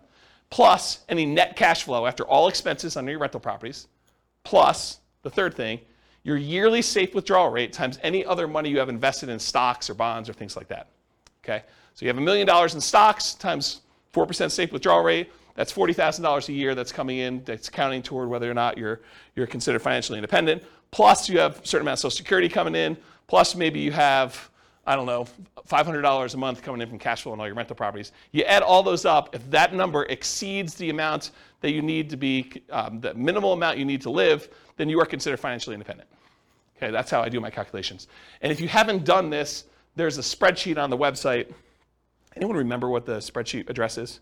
I don't remember what it is. But if you go look up Ultimate Financial Independence Retire Early Budget, it walks you through all your expenses for like 3 different states in your life, and then you can put in your assets and it will do the calculations for you for whether you're financially independent or what you need to produce for that. Anyone come to that class to see the budget spreadsheet? You came to that? Was it a decent class? Yeah. Okay, good. Good. Yeah, so go watch the class and go download the spreadsheet. All right, any questions on financial independence? Cool. All right, so these are the changeable assumptions, and since it's been a few weeks, I'll remind you what they are. Even though I've covered these in other classes before. So this is based on, if you guys are listening to the Real Estate Financial Planner podcast, this is Norm and Norma. This is their situation. They're married. They're both 21 years old. They recently graduated from college, and they're working in a technology department of a large healthcare business. They have a total of $10,000 saved up right now, not each total.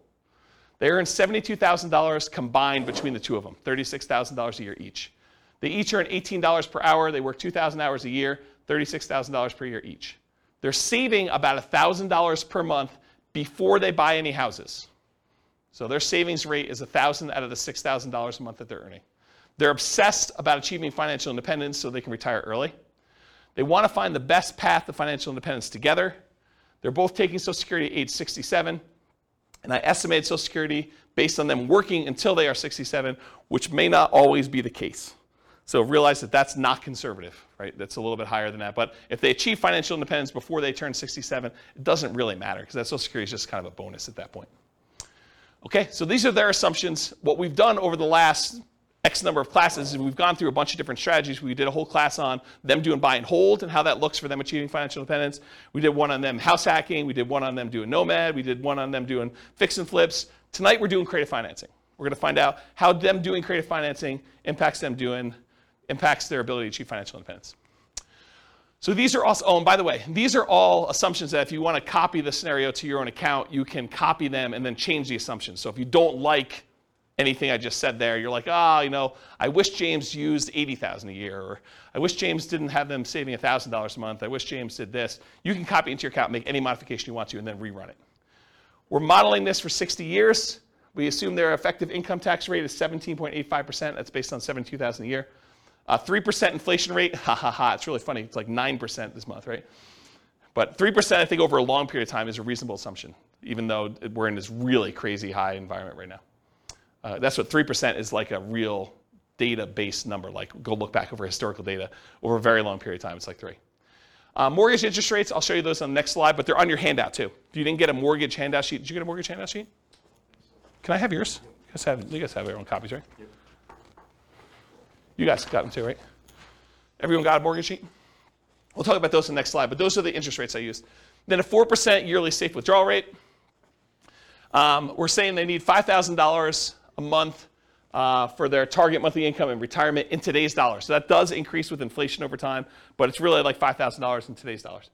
And their ideal lifestyle, if they can get there, is $10,000 a month. I'm not going to use that in the presentation, but that is a true statement. Okay.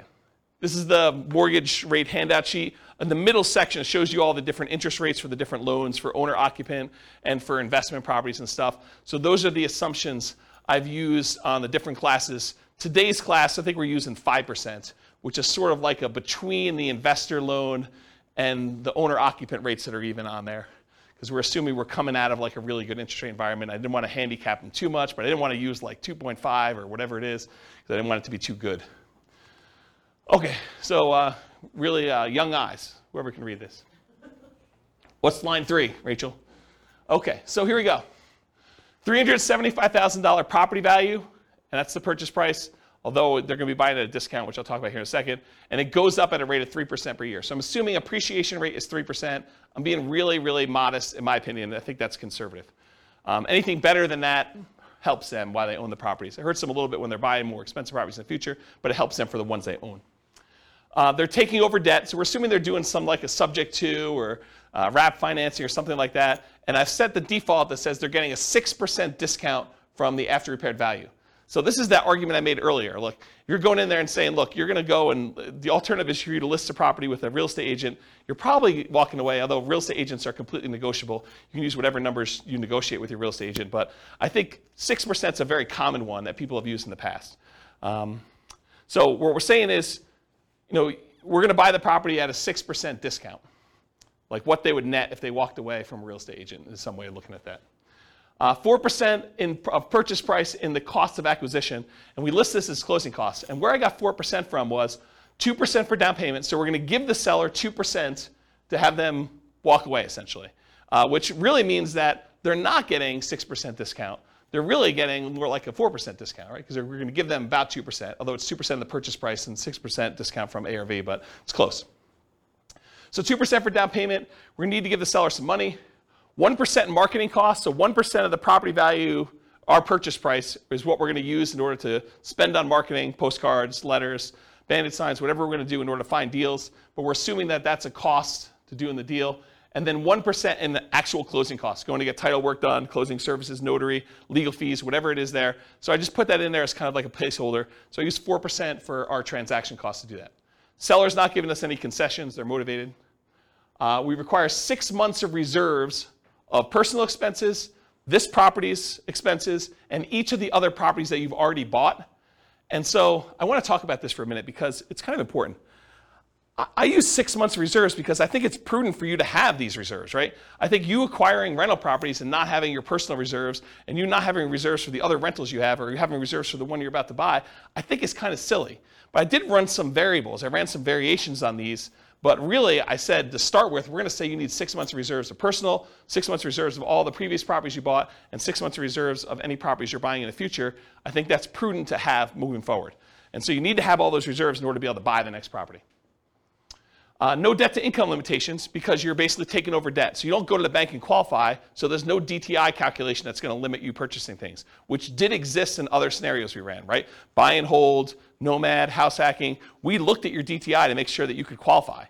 In this case, we don't, right? We're not doing DTI because you're not qualifying for the loans. We're not doing loan assumption in this example. You're getting 1.5% of your purchase price back as a rebate from the tenant buyer when buying.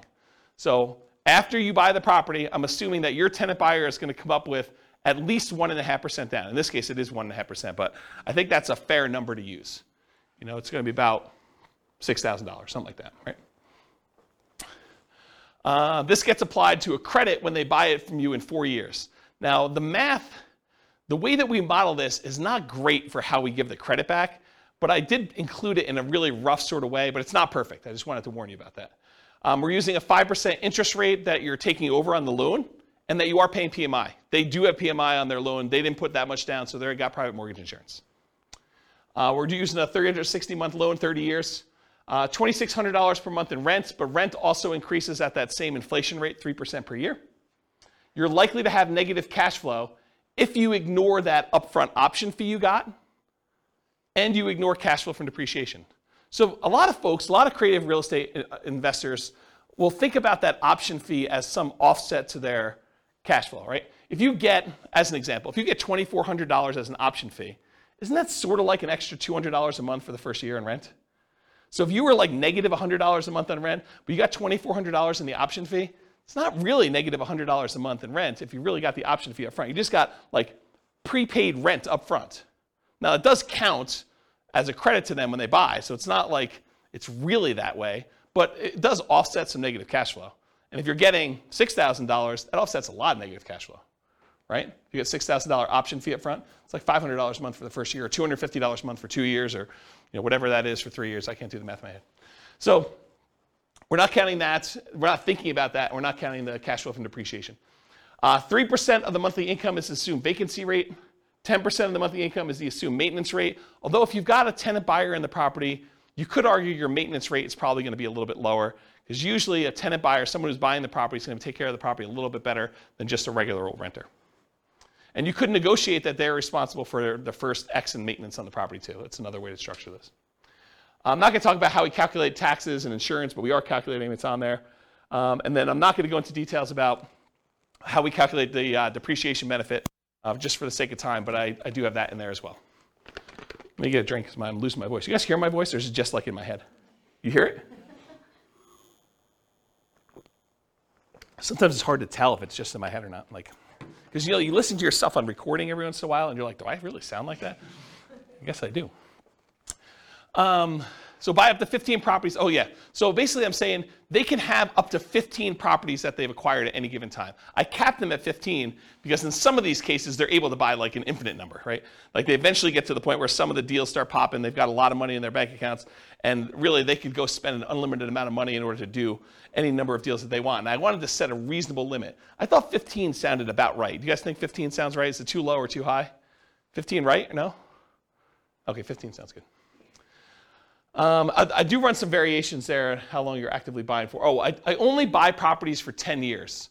Because if I keep running this for, a lot of times you're financially independent before 10 years, or like shortly after 10 years. So I basically stopped acquiring properties at 10, and I did some variations where I extended it out a little bit more, made it shorter, but yeah, 10 years is arbitrary. And then I buy up to 15 properties. We sell them to a tenant buyer after 4 years. Historically, over a large data set, it takes about 3 different tenant buyers in order to have a tenant buyer close on the property. And so if you have a tenant buyer every year for 3 years, I used 4 years. This seemed a little bit more conservative. Could be longer than that, could be shorter than that. Depends on how you structure the deal, what happens in the marketplace, their ability to qualify, financing availability, a lot of variables in here. But I think 4 years seemed like a reasonable cutoff.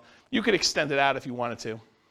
And I didn't count extra option fees you had, right? Like you put a tenant buyer in there, they could live in the property for a year and then decide not to buy. They don't get married, they get divorced, they no longer need the property, they're transferred out of the area for work, whatever the reason is. But there are times when that tenant buyer is like, I'm leaving, and they just leave their option fee, and now you got to go find another tenant buyer, and you get to collect another option fee by doing that.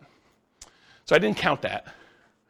And then even after the 10 years, they're selling property. So they acquire them up to 10, and then we can sell them 4 years after that. And then when you sell, I use 1% in closing costs. Usually you're going to negotiate to have the tenant buyer pay all the closing costs, but this is sort of part of that offset to give them that 1.5% credit back. So I sort of finagled it that way. That's where that came from. You're not paying any real estate commissions because you've got the tenant buyer you've already found, and the tenant buyer is buying directly from you, so there's no real estate commissions on the sale. There's a 25% depreciation recapture tax. So all that depreciation benefit you got, you're paying 25% tax on that number in order to do that. And that's conservatively high. It's really whatever your tax rate is with a max of 25. And then you're paying 15% long-term capital gains on whatever gains you had when you do that. And I do all those calculations to do it. Any questions on my assumptions, all of which you can change? After 10 years, if they sell their houses, what are they doing with their money? So after 10 years, when they sell all their houses, they are invested in stocks and they're using their safe withdrawal rate. I did not do any modeling where they mixed strategies. The challenge with this stuff is there are so many different variations. Like once they're done doing all this stuff, do they do short-term rentals? Do they nomad? Do they house hack? Do they do buy and hold? Do they do hard money loan lending? Do they, what are they doing after this, right? And so, I mean, I could sit here and teach classes for weeks just with, oh, now they're going to do this. And you're like, okay, I'm not coming to that class. I came to the last one where they did something really, really similar, right? So this is sort of like pick one and stick with it. But I will add, you could go and model whatever you want, or if you're unwilling or unable to do the modeling, get me on the phone and we can do a paid consultation or something to do it. So, all right, any questions on assumptions? All of which are changeable. Cool. All right, now I'm going to run through the numbers from previous classes really quick. I'm not going to go into really crazy details, number one, because of time, but number two, also because if you go watch the buy and hold class, I go through the assumptions for how to get all of these. If you go through the house hacking class, I go through all the house hacking ones. You go through the Burr one, I go through all the Burr ones. So like I walk you through exactly how we do all that, and then at the end I'm going to show you the ones for creative financing, which I will take some time. So if they did all stocks and didn't buy any real estate, it takes them 40 years in order to be financially independent. If they go and they do buy and hold strategies, there's a whole bunch of different strategies, everything from buying one owner-occupant property and buying stocks, that takes 33 years. Buying 20% down payment rentals, that's 31.42 years. Buying 25% down payment rentals, that's a little faster at 28.67 years. Buying 15% down payment rentals with PMI as an investor, that's 33.5 years. There's a whole bunch of stuff where then you buy an owner-occupant, then you buy 20%, 25%, or 15% down rentals. Those are a little bit faster or slower depending on which one you're comparing it to. There's a whole bunch of ones where you do short-term rentals. Those are really fast, 23 to 24 years for those. There's ones where you buy an owner-occupant property, then you do short-term rentals. Those are a little bit longer than you just buying straight short-term rentals, but you kind of get the idea. So because of time, I'm not going to go into a lot of detail, but you see the numbers, and if you want more information on buy and hold, you know that there's a separate podcast episode for that, correct? Awesome. This is Nomad summarized.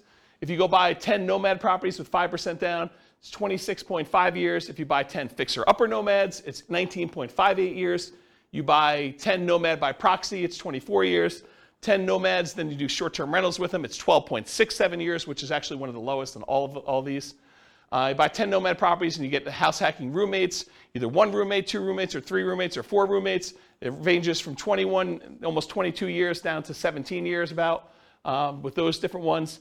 If you do Nomads and you do lease option exits, it's about 31 years. If you do the Ultimate Real Estate Agent Retirement Plan, it's about 26 years. So go watch the Nomad class if you want details on any of those. We basically do this like class structure with Nomad for that. Here's the house hacking summary, and it went from vertical to horizontal because there's too many. And so it shows you all the different house hacking ones. I'm not going to go, but basically it's like how many different roommates you have and how many different properties you buy. So there's a whole bunch of variations on that, but here's the house hacking ones. Then I did Burr. There's 3 different Burr ones. There's doing Burr where you have, you leave 10% in the deal. That's almost 22 years. There's Burr where you leave 5% in the deal. That's almost 18 years. And then there's Burr where you can leave nothing in the deal, and that's just under 15 years for doing those. And then this is the quick turning class where you're doing flips, whether you're flipping like every 6 months, every 9 months, and how much you're making with the flip, 25K, 30K, 35K, 40K, 45, 50. If you do live-in flips, you do 2-year tax advantage flips, you do 2-year tax advantage live-in flips, you do all these different variations. So there's a whole bunch of different ones on here for all the different fix and flip ones. Go watch the fix and flip class for the numbers on that. And then here's the summary of all the ones so far. And what I tried to do to make it a little easier for you is I tried to color code them. So all the ones in red over here are all the all the buy and hold strategy ones. And this shows you how many months it took them to be financially independent using that definition we did before. And so now you can see the relative sizes of all these different strategies. So you can see how long it took all the different buy and hold ones, how long it took all the different Nomad ones, how long it took to do all the Burr ones, how long it took to do all the quick turn flipping ones, and then how long it took to do the house hacking ones. And you could just see visually which ones tend to be the faster strategies. Of course, the detail is something you'll want to go listen to the individual class for. But in general, Nomad looks really, really good. Burr looks amazing if you could do Burr deals. There's a lot of flipping stuff that looks pretty amazing too. House hacking seems, pretty good, maybe a little bit better than buy and hold if I had to kind of eyeball that. But you can kind of get a feel for like the different strategies and how they might perform. Does that make sense, everybody? Okay. What about creative financing now? So I did creative financing where I varied reserves. So down here is that 6 months of reserves. If you do the creative financing deals as I described with all my assumptions before, but you mandated you had 6 months of personal reserves, 6 months of reserves of the property you're about to buy, and 6 months of reserves for every other property that you purchased so far, it takes 17.42 years in order for you to be financially independent. And you stop acquiring after 10 years. So basically that's how long it takes you to do it. If you drop down to just 5 months of reserves for all 3 of those, you drop down to 15.42 years. So you save 2 years by doing that. If you drop down, you only have 4 months of reserves for each of those, you drop down to 14.25 years. If you do 3 months of reserves, it's just under 13 years. You do 2 months of reserves, which I think is pretty risky. in my opinion. I think 3 months is probably pretty risky too, but 2 months I think is pretty aggressive. That's 11.67 years before you're financially independent doing this strategy. And if you decide you're crazy enough to do this with just 1 month of reserves, you can be financially independent under 9 years. Craziness, right? What if you do, instead of doing months of reserves, what if you say, look, I'm going to only set aside $10,000 in reserves. It'll adjust up with inflation, but 10K. Well, that's about 9.17 years. If you do just 10,000 in reserves. If you do 20,000 in reserves, 9.92 years. 30,000 in reserves, 12.67 years. $40,000 in reserves, 13 years. And $50,000 in reserves, 13.75 years. So you can kind of compare those. And then the ones below it are all the 1 month, 2 month, 3 month, 4 month, 5 month, 6 months of reserves instead. Okay, any questions on those? All right, last one I think. Nope, sorry, 2 of them, 2 more. So this is how big of a discount you got. So we've been doing this one so far, which was 6 months of reserves and getting that 6% discount, right? Like basically what a real estate commission might look like. Real estate commissions are whatever people negotiate, but 6% looks pretty familiar. But 17.42 years, that's the 6 month one. What if you're able to get a little bit bigger discount, like 8%?